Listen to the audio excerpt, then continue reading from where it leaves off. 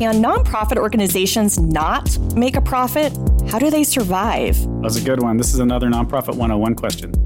So, yeah, this is a very common thing, especially in organizations like people that have this idea that they want to start a nonprofit. Either people that have this idea and they want to do it and they don't know anything about it, or people that are outside the sector and like have no experience with the sector at all. That's a very common question. Don't you think it's like one of the biggest myths out there, like that? And, you hear that's a myth. And then like the myth of, staff who, you can't have, like, you don't have paid staff. You're a nonprofit. It's like, it's bizarre to me, but there is actually. Really? I've never heard that one. Yes. I've gotten that before. Oh, wow.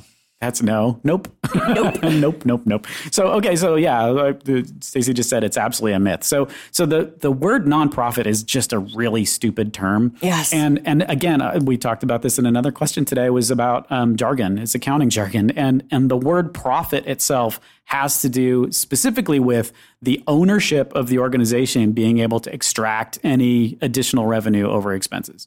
So if you in a typical business, if you make $1 million and you spend $500,000, that means the owners of the business get to take home that $500,000, right, or reinvest it in the business, or whatever else. So that $500,000, the $500,000 is like up for grabs, right? Right. In a nonprofit, what the rule is that, so who's the owner? This is my answer, is like, who's the owner of a nonprofit? And I love asking that question because people are like, I don't know, because the answer to the question is America. Exactly. So the public, right? The general public. Right. Yeah. The general public of the United States. If your organization is in the United States and you've gotten your 501c3 through the IRS, the owner of your nonprofit is the United States of America, like the entire public, everybody that lives here. Everybody that lives here owns your nonprofit. So the only way to ever pay that profit back out to them is to continue to do your mission. So in a practical sense, what that means is board members don't get to take a cut of any extra money that's left over at the end of the year. The executive director doesn't get to take a cut of any money that's left over at the end of the year. That doesn't mean that you can't pay them. Right. You have to pay them, and it has to be and reasonable compensation. Reasonable compensation. And this is where, years ago, I think the CEO of like United Way International got just hammered because he had a helicopter or something. I think that might be the story. This was like back in the 80s. And like people were like, okay, that is totally not reasonable. That is, and that's where there's this sort of gray line or this gray area of like what's reasonable compensation, what's not reasonable compensation, because you can see how easy, because there's no like clear way to say it, how easy it would be for somebody who's unscrupulous to say, I'm worth $2 million a year because look how much money we raised, right? And that's a really quick way to get the IRS, state attorney generals, all of them to come, bring their hammer and crush you forever. Right. So that's where that comes in. But to the end, to specifically answer the question, yep, they could totally make a profit. Matter of fact, they should. If you don't, you're doing it wrong. Yeah, you want some extra revenue, right? So you have a rainy day fund, or you have a reserve, or whatever it is, or you could reinvest in your programs, or the basic thing like making payroll, right? Yeah, absolutely. I think it's funny when you hear sometimes you hear boards, especially, say, "Oh my gosh, we need a balanced budget. We can't have one that shows a deficit or a gain because, oh my gosh, we're not allowed to do that." And it's like, well, actually, you can do that if you're doing it right, thoughtfully, consciously, and like there's a reason for it. Yeah. So, yeah. And I think, the second part of that question about how do nonprofits survive? So, I think that is another important part of that question, right? And so, nonprofits survive obviously by, hopefully generating revenue through whatever activities are going to, work best for your nonprofit. And that depends so much on the type of nonprofit. But I think, whether it's, individual donations or fundraising or special events, or you have earned income like the, Girl Scout cookie sales or whatever that is, like, something that you're generating that revenue, and that's how they survive. From a very financial perspective, right? Practical. Nonprofit governance. Nonprofit answers. Nonprofit board. Nonprofit management. Nonprofit marketing. Nonprofit resources. The Alliance for Nevada Nonprofits presents Nonprofit Everything, the podcast about everything nonprofit, with your hosts, Andy Shurick and Stacey Wedding. Hey everybody, welcome again to another episode of Nonprofit Everything. We've got Stacey Wedding here. I'm Andy Shurick, and we're here to answer all of your burning nonprofit questions. Or no, if your nonprofit is burning, call 911, actually, now that I say that. One of the things I wanted to throw out, if you're listening to this and your organization is not an ANN member, go do that right now. They're having it's just the theme of the episode, fire. There's a fire sale right now. It is basically, and membership is half off. So it's usually $150 for your whole organization. It's now $75. And with that $75 that you save, you can buy a GrantStation membership. You can do all kinds of other fun stuff with that $75. So this is a really good time if you're not an AND member, or if you were previously an AND member and your membership has lapsed. Go ahead and do it now, because this is kind of the thing that I think they're just doing for fun right now. And I don't think it's going to happen again. So you can save $75 if you go onto the AND website. Like, seriously, stop the podcast, go do that, come back, we'll be here. That is a great deal. Today's episode is sponsored by Brenda J. Stout CPA, a full-service accounting firm specializing in nonprofit tax compliance and IRS problem resolution. Find out more at brendastoutcpa.com or check the Nonprofit Everything show notes for contact information. Thank you, Brenda J. Stout CPA. Thank you, Brenda. So some of you might recall in one of our prior episodes, Andy and I did a call out for questions of all kinds, including just really basic questions and maybe kind of nonprofit 101 questions. If you're just getting started, maybe you're thinking about setting up a nonprofit, or you have a really small nonprofit, or whatever stage of development your organization's at, there's never a question that's too small or too large. I mean, we certainly will try to tackle whatever we get. We'll do anything. Yeah, we'll do, like, what can we say? We just love your questions, so just send them to us, right? Anyway, so this question, someone, we thank the person who reached out, because after we did the plug for sort of these nonprofit 101 questions, this person wrote in and said, I've got one. So here it is. Andy, I'm going to have you take this one. So what are some of the most important things that employees who aren't the finance, accounting person or department should know about accounting and budgeting? That's great. So let's take this from a nonprofit 101 stance, right? So say you're in an organization, you're brand new to the nonprofit sector, you're not really sure how things are different from maybe prior jobs that you've had, or what things that you think should be important. So I think the first thing that just somebody in a line staff position or in a program position or maybe over in development or anything should sort of recognize about finance and accounting is that there, and we talked about this in a couple of podcasts ago too, is there are really weird rules about accounting and finance. Which is why it attracts the kind of people that it does, right? Yeah. People with brains that like to keep track of like complicated rules. You weirdo. Yeah, exactly. So the first thing is that sometimes the what the accounting team is asking you to do seems like it can be a waste of time, or that you don't understand why they're asking you to do something in a particular way. And that's, I think, the first thing that you kind of need to keep in mind is that they're usually not doing it just to be terrible or difficult, or right? difficult, right? You know, there may be instances, really right? Yeah. But in general, they're doing it because there is some sort of requirement somewhere that makes them do that. So one of the examples that we've had at a couple of organizations is once you get to a certain size and you're doing grants, especially if you're doing state or federal grants, or even county city grants, sometimes they want to know how many hours you've spent on a particular project, which means you have to start doing timesheets. And if you've ever been through an organization that goes from, no, we've never had to do timesheets, to now you have to keep track of your time. So painful. It's like everyone just literally catches on fire. Poke your eyeballs out. The whole place is burning to the ground, because why would I waste my time to do timesheets? And you just go through this, and the accounting department never, like the finance person or whatever is never like, let's sit down. I'm going to explain to you exactly the reasons that you have to do timesheets. And the reason is that we're never going to get this money again if we don't comply with their grant rules, right?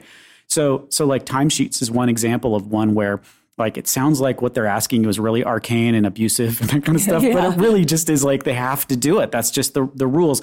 And in those cases, it's totally okay to ask, to say, like, I see that you want us to do it this way. Are there other options that don't waste a lot of my time? Or how can I help you get this information, like, in a slow drip instead of, like, once a month trying to sit down and remember what the heck I did for the last month or things like that. So there's always ways that you can kind of come back and say, like, what's the best way for me to comply with your super weird requirement you just gave me? So I think that's one. The second one is that the rules for nonprofits are different from the accounting rules, finance rules for nonprofits are different from the accounting rules and finance rules for-profits. There's some very specific things that are different. One of which is that the money can't be paid out a particular way. When a donor gives your organization money, that money has to be used for the mission. Right. And there's specific rules about what that means. Like, so you can't do certain things. You can't get into these weird conflict of interest situations with your board. And that's what causes an awful lot of friction in a lot of nonprofits. It's like, what are the rules about that? So recognizing that what you may know from your previous job as whatever at a for-profit, like some of those rules are just not going to apply, and you're going to have to open your brain a little bit and say, okay, explain to me why this is different here. Right. Explain to me why we can't do that this way here. And then the other thing that I think probably the third most important thing has to do with like recognizing what's important to track and what's important to look at from the nonprofit's perspective versus a for-profit perspective or something that you may have brought from someplace else. So just pound for pound, if you compare a nonprofit and a for-profit to each other, if they're exactly the same, they make the same amount of money, they have the same number of employees, the nonprofit is going to be 10 times more complicated just because the rules are harder. Like right. Nonprofits are way harder from a business perspective, which, you know, if I could like drill that into every board member's head, like even though this seems easy to you, it's actually 10 times harder than whatever stupid thing it is that you do. So like cool off. All right. Wow. I feel like some pent up anger and frustration there. Just the conflict, just that sense of, this is so off topic, that sense of like, well, you know, if you were smart, you wouldn't have gone into the nonprofit sector, right? Yes, like yes. if you'd known how to run a business, like let me talk to you, what was they used to say? Like, you know, it needs to be more, you need to run your nonprofit more like a business, which is just one thing that just makes my like your skin crawl. Yeah, like you can see flames in my eyes all of a sudden. It's like makes me so angry. But sort of recognizing that things are complicated, and even though it seems like you should be able to do it the easy way, like you have to do it the hard way sometimes. But as far as a nonprofit is concerned, like you're not really concerned about sales and revenue and all that kind of thing. That's sort of the development department's job a lot of times, is to like manage that entire sales process, and that you really need to stick to the budget. And then the budget is like the most important thing in the entire organization. And which is why in a nonprofit, you're going to get way more pressure than you will in a comparably sized for-profit. You're going to get way more pressure to like say like, yeah, why can't I just like use the credit card and buy this on Amazon, right? Like, which is like a totally reasonable, it's cheaper, it's faster. Yeah. Why do I have to do a purchase order? Exactly. Right. And it's because the budget is so important. And that if you run out of free cash, if there's not cash to pay you, like then you're going to have a huge liquidity problem. You're not going to have any trouble. So like paying a lot of attention to the budgeting process, like and taking it really seriously, because a lot of places, especially in for-profit, like in a for-profit that makes, you know, that does like between $1 and $10 million in sales, I guarantee you they don't do a budget. Right. They don't spend the time to do it. Every nonprofit does a budget, and being really patient with that process and serious about it, and like thinking through exactly what you want, so that you're not constantly going to the finance team or the accounting team or whatever and saying, I know I said I needed this, but it turns out I don't. Can I move this over to here? Like that's a huge problem. Yeah. And it takes a lot of time and effort, and you're going to get the stink eye, and you're going to get put on the naughty list, right?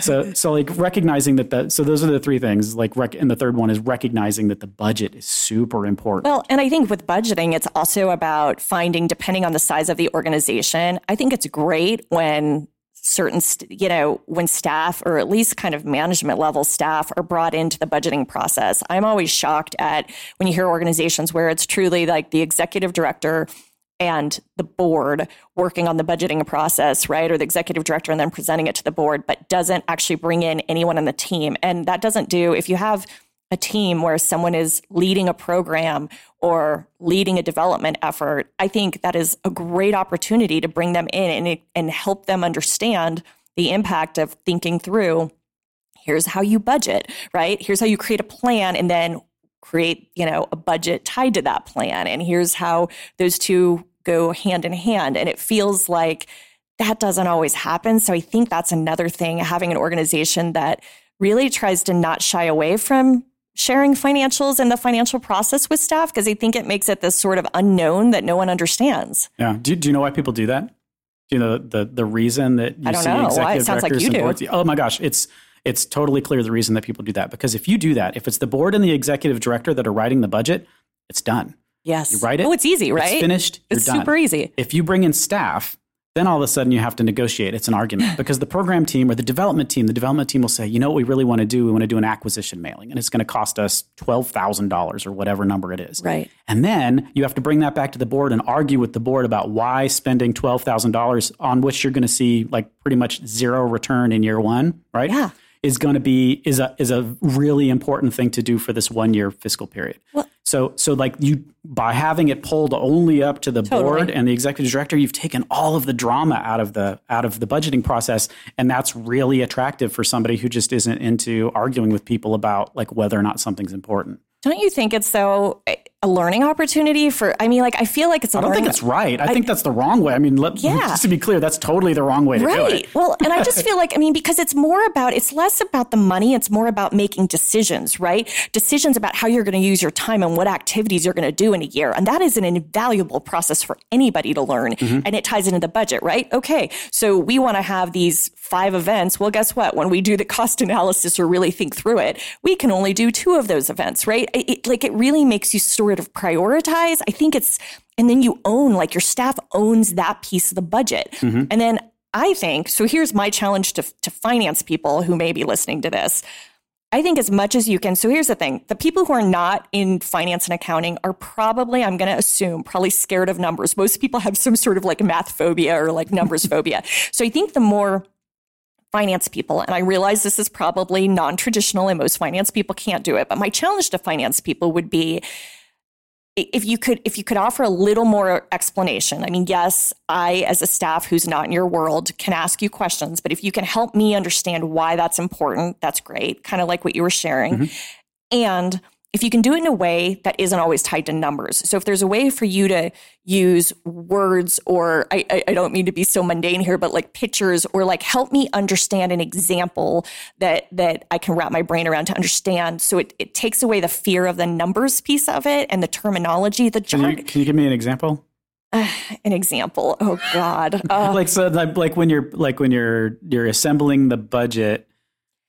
Yeah. Like instead of making it here's the budget with the numbers and the terminology. And so don't send somebody an Excel spreadsheet, you're saying? Yeah. Like that's the worst Excel way to spreadsheet. Do it. Like I think it's about having a conversation and sort of talking like in an ideal world, a finance person would say to me, so what are the things like you're hoping to grow with your program this year, right? And okay, so, let's talk about like, this is, that cost a lot this year. And where do you see like some of how are you going to generate money for that? Or how are you going to partner with development to generate money with that? Like, I don't know. It's sort of less about here's a spreadsheet and charts and stuff that is going to overwhelm me, and more about having a conversation. I think that's what I'm trying to get to. Like, how do you just have a conversation with me and then help translate that into numbers instead of just giving me a spreadsheet to start with, which I'm going to just shut down seeing that spreadsheet. I'm being honest. I realize the finance people listening to this are rolling their eyes going, get over it. But for those of us who aren't like the spreadsheet people, it's like heart palpitations, right? Like, and there's jargon, right? There's a lot of jargon, Andy, in the industry. And so then it's That's also how like, we protect ourselves. We protect ourselves with jargon. It is. So I think it's about having, like, if we can have a conversation, there's something, and if I can find it, we'll put the link on the show notes, but there's something I read, a year or two ago that was great. That was a nonprofit finance person's approach to dealing with people in their organization that were not finance people. And he did this funny thing, like he created a game out of it and he called it, I can't remember, like poetry for non-finance people, but it was something that was like funny, but it got people laughing and comfortable with the sort of concepts that are behind the finance piece. So anyways, if I can find it, we'll include it. But I just think it's about how do you communicate to me in a way I understand? Just like, I probably need to learn how to communicate with you in a way you understand as a finance person, but how do we figure out that give and take so each of us gets what we need? Yeah, I think that's super good advice. And I think the hard part, like all the finance people that are listening, if any are like, they're thinking like, I don't have the time to do that, right? And it's impossible to put feelings back into the spreadsheet. There needs to be numbers involved at some point. So it's really complicated, especially if you've got like the bigger your organization is, the more complicated it is. Just the process of compiling the data to put it back in this. If you roll it all the way out to all of your staff and have everybody work on it and then return something back to you, just the process of getting those numbers mashed back together and crammed into the spreadsheet so that there's sort of two-way communication. Because what you want to see, like once the budget process turns into like, this is our budget, you're going to want to compare what's actually happening versus what you budgeted for. Yeah. Which means that you need to have the numbers in a very specific way. So, I mean, there's software out there. You can pay $100,000, $125,000 a year for software that does what you just said, like, and makes it easy for everybody and manages that whole process. For nonprofits, it's like totally out of the realm of possibility. I know some very big nonprofits that I work with do use that kind of thing, but they're very, very big. Of course. So like, I think the kind of meet in the middle in a lot of these things too. Like I think best practice, absolutely, you're right, is to involve staff during the budgeting process to make sure that everybody knows what you're responsible for and give them a little more agency over what they're spending, which is what, kind of where we started on this one. But that needs to be balanced with we can't take a year to do the budget. Of course, it does have to be balanced. And I also think maybe there's a way, maybe there's a happy medium even with the spreadsheet. So if the finance person could structure the financials so it's not just an overall total budget that I'm trying to figure out where my program or my part of the organization fits into that, but it could break out the financials by presenting kind of revenue and expenses by program so that I can see what matters to me, right? Like, I mean, if I can see that my program that I manage and oversee, and I can kind of see clearly like the expenses or revenue and tied to that, that's so much easier for me than seeing this like overall budget that I'm like, okay, so what does this mean? And where do I fit into this? Like, so I also think it's kind of a presentation thing. And sorry, finance people, you're probably again saying, stop giving me more work, Stacey. No. And I think you're right. And like going through the process, especially as organizations grow, you may start with a big monolithic budget that's just like a single number. But then as the organization gets bigger and bigger, you break it into programs so that you can keep track of things a little bit better. It makes it more complicated. Unfortunately, we went from 101 to 601. I think we did. Oh fast. God, sorry. Sorry for those. Hey, here's a simple 101 concept. So I'm going to just say this one final thing. Like, here's the other thing. I think sometimes you'll hear an executive director say, kind of poo-poo the numbers, which is scary, right? But I've heard executive directors say, I'm not a numbers person, right? Like, whatever, just help me figure it out. That carries down. Staff feel that. So, right? So I think if you have an executive director or staff leadership that aren't sort of interested in financial info and sort of creating that culture of that it's important and valued, and you make a lot of decisions based on it, it sort of is this trickle-down effect. And then that just kind of makes that already sort of sensitive or like area that's fearful for people worse, because it's like, oh God, well, the boss doesn't care, so why should I care? So I think it also is sort of it really does also get influenced by top down on kind of the mentality and attitude around it and transparency around it. Yeah, and that's going to end your nonprofit faster, and it's going to make everybody die of heart disease earlier. Yeah. That's not a way to run. No.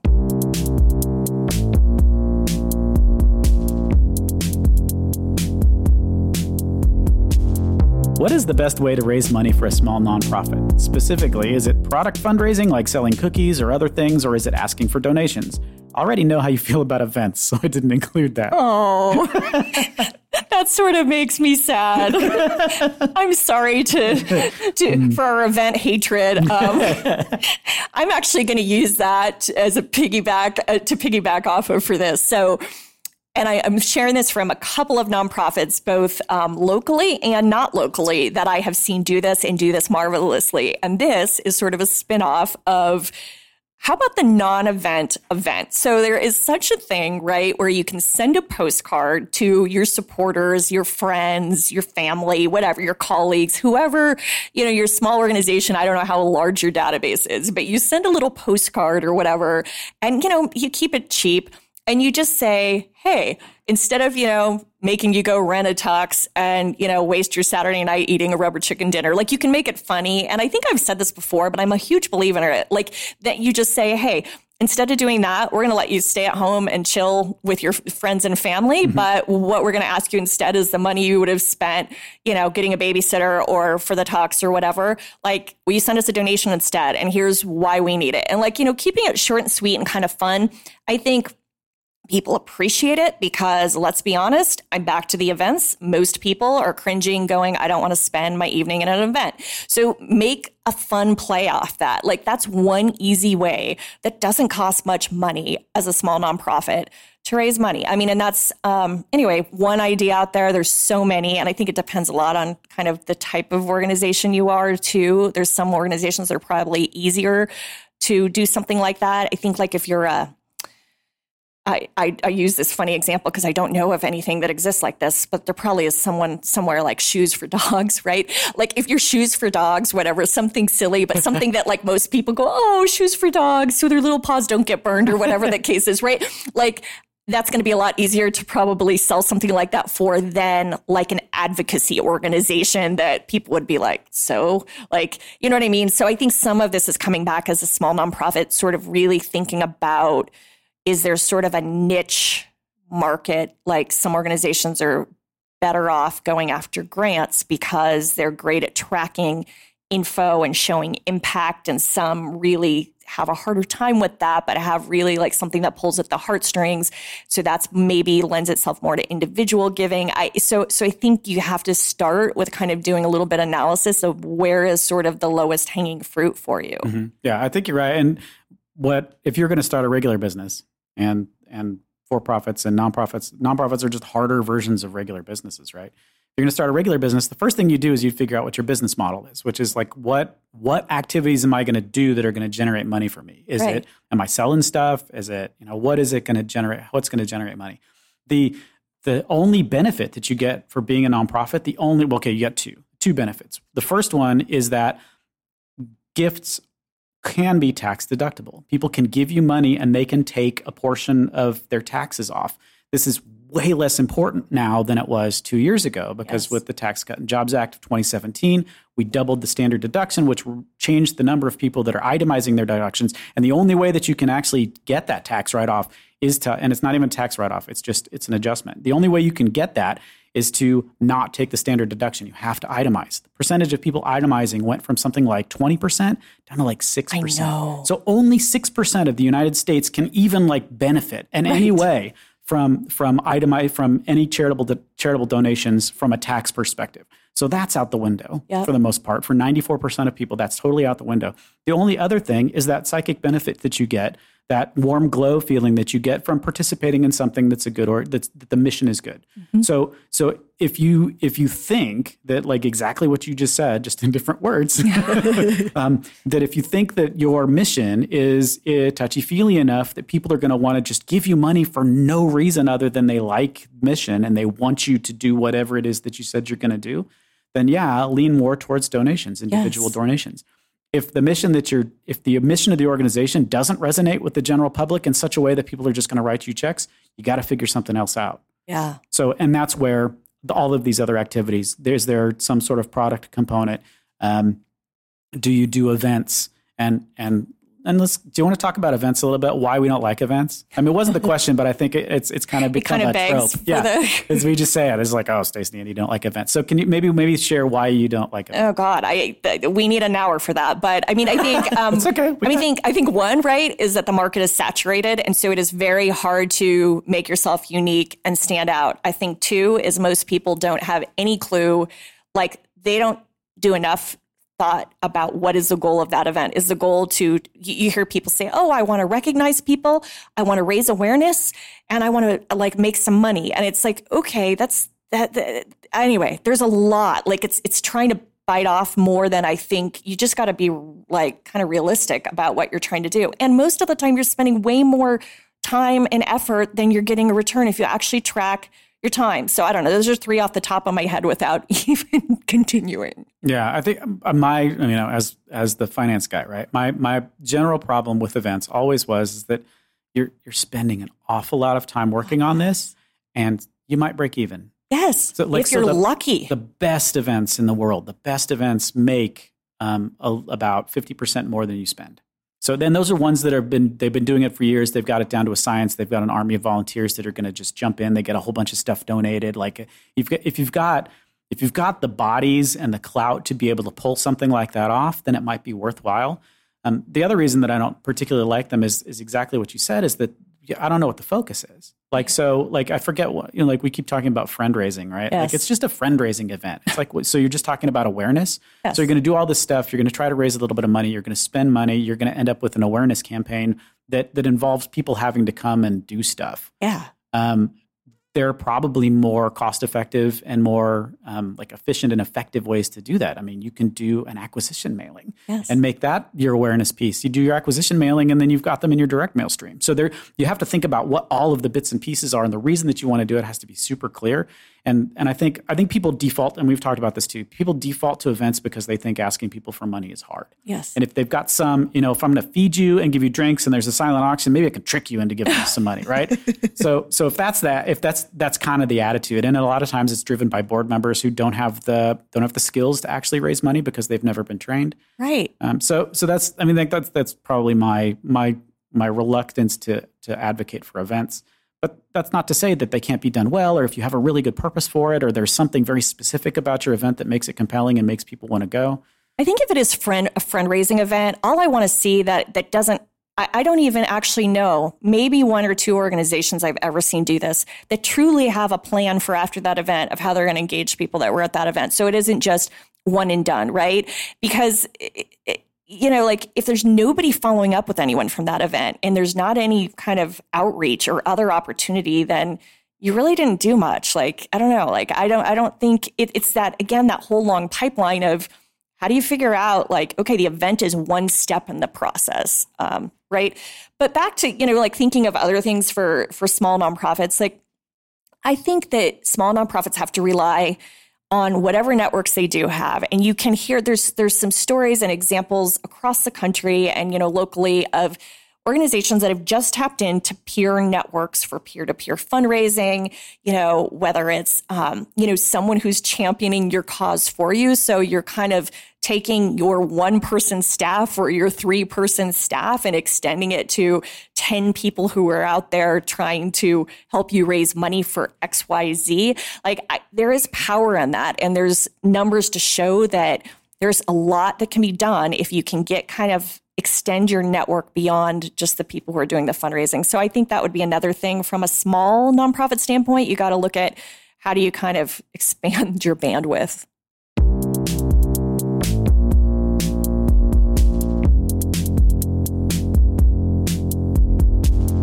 Hey, everybody. Thanks for tuning in to another episode of Nonprofit Everything. We hope you had fun. Andy and I sure have a good time here, and we hope you get some laughs and maybe learn a thing or two along the way. And listen, there is a great sale going on right now, so you don't want to miss it. Friday, September 6th is the deadline, so get to it. Anne, Alliance for Nevada Nonprofits, the producer of this Nonprofit Everything podcast, is actually having a great member sale. So you can become a member for a year at half off, 50% off. Instead of $150, $75. Killer deal. They offer so many resources and so many opportunities throughout the year to learn more, to grow, and to connect with others in the industry. So don't miss out.